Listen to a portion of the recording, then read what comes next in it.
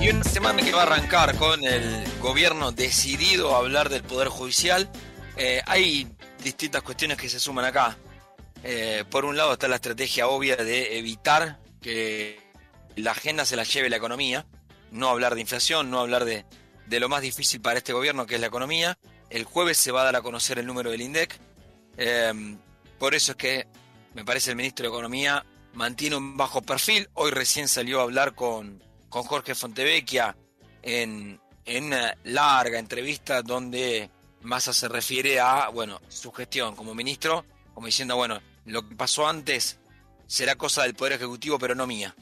Intentando eso, de la agenda económica, el show se va a montar sobre el Congreso, comisión de juicio político, para todos los integrantes de la Corte Suprema. Remarco la palabra todos, porque en un principio iba a ser el presidente de la Corte, a Rosati, pero con el correr de los días se amplió a toda la Corte. Y ahí es donde se interna en el propio frente de todos. Cada uno está atendiendo su juego.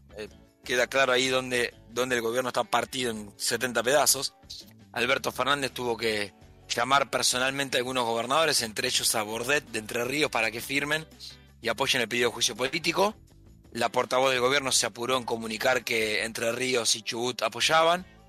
Después el propio Bordet tuvo que salir a desmentirla. Lo mismo Arcioni por parte de Chubut.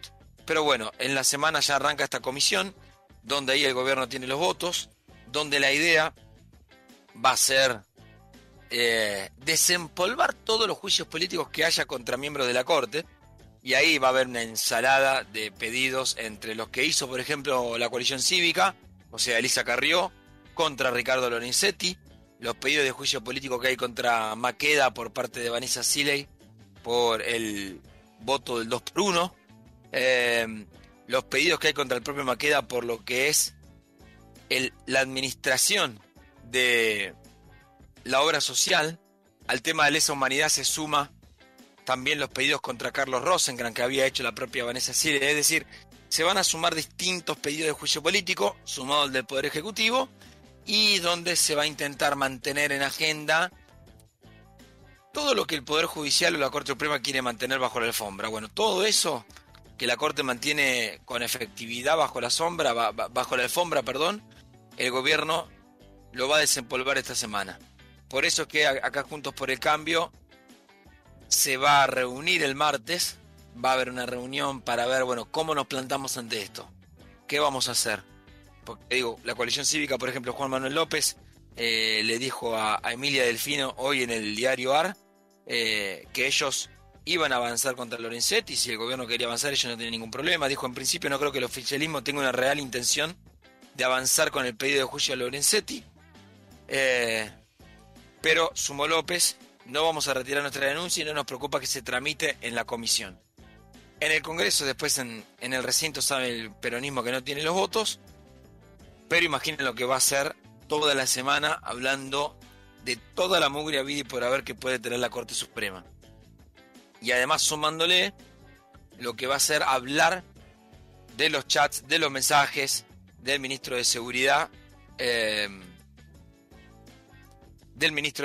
Marcelo Alessandro, que se tuvo que pedir licencia. Hay un real temor de cuántas personas fueron hackeadas. Oficializadas hay una sola, que es Diego Santilli. Cuentan hoy en el diario Clarín que supuestamente 3 meses antes del hackeo, Santilli borró todos los chats porque lo rompió al teléfono. También, por ejemplo, a mí me contaban en la semana que el jefe de gobierno todos los días se toma la tarea de borrar todos los chats de todo lo que habló en ese día, incluido el tema Telegram.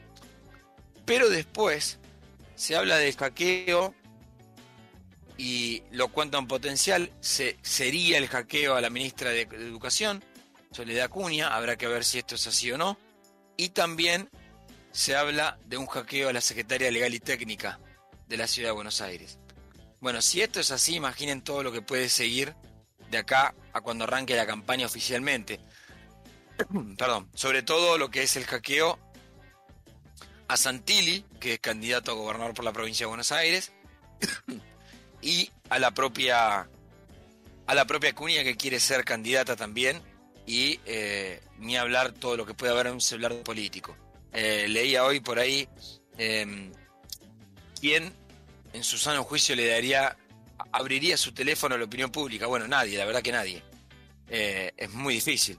Cualquier cosa sacada de contexto te puede condenar la carrera. Es cierto que acá no es que a Alessandro lo sacaron de contexto. No es que estoy planteando esto. Pero si alguien quiere encontrar, encuentra. Hasta quizás un chiste de muy mal gusto, algún insulto a un dirigente que sea su aliado, hasta vender caro un poder de fuego que quizás no tenga alguien, algún diputado o algún senador. Bueno, todo eso puede pasar con lo que es el hackeo. Bueno, todo eso va a ser el show de esta semana en el Congreso. Les decía también que había un tema de noticia de último momento que habrá que ver cómo sigue, y me estoy mudando con esto a Brasil, donde el Folha de Sao Paulo, todos los portales brasileños están contando que militantes de Jair Bolsonaro invadieron áreas del Palacio Presidencial, del Congreso y de la Corte en una manifestación contra Lula da Silva. Si uno pensaba que Brasil se iba a tranquilizar, esa parece ser la bienvenida de los bolsonaristas. Manifestaciones donde inclusive en el Congreso superaron la barrera policial y subieron a la rampa que da acceso al techo de los edificios de la Cámara de Diputados. Lula asumió el 1 de enero. Hoy es 8 de enero. Una semana más tarde, los bolsonaristas están tomando manifestaciones de este tipo, pidiendo la intersección de las Fuerzas Armadas para directamente ir contra la presidencia de Lula da Silva. Me parece que están poniendo a prueba sobre todo el soporte popular y cuán verticales son las Fuerzas Armadas en Brasil. Digo, lo que está poniendo a prueba acá es, bueno, ¿quién va a responder a Lula y quién va a dejar hacer? Porque las imágenes que están dando la vuelta al mundo son impresionantes. Todo eso está pasando en estos momentos en Brasil, así que habrá que estar atentos. Va a ser una de las noticias de la semana, con lo que es todo el show político judicial, con todo lo que va a pasar con el Poder Ejecutivo en este sentido, y obviamente yo no le quitaría de vista lo que pueda pasar dentro de la oposición. El martes va a ser la reunión de Juntos por el Cambio, para ver cómo se mueven en bloque con todo esto que propone el peronismo, y después obviamente estar todos escuchando y viendo lo que va a pasar el jueves a las 4 de la tarde, cuando se dé a conocer el número de la inflación. Va a ser una semana recontra picante.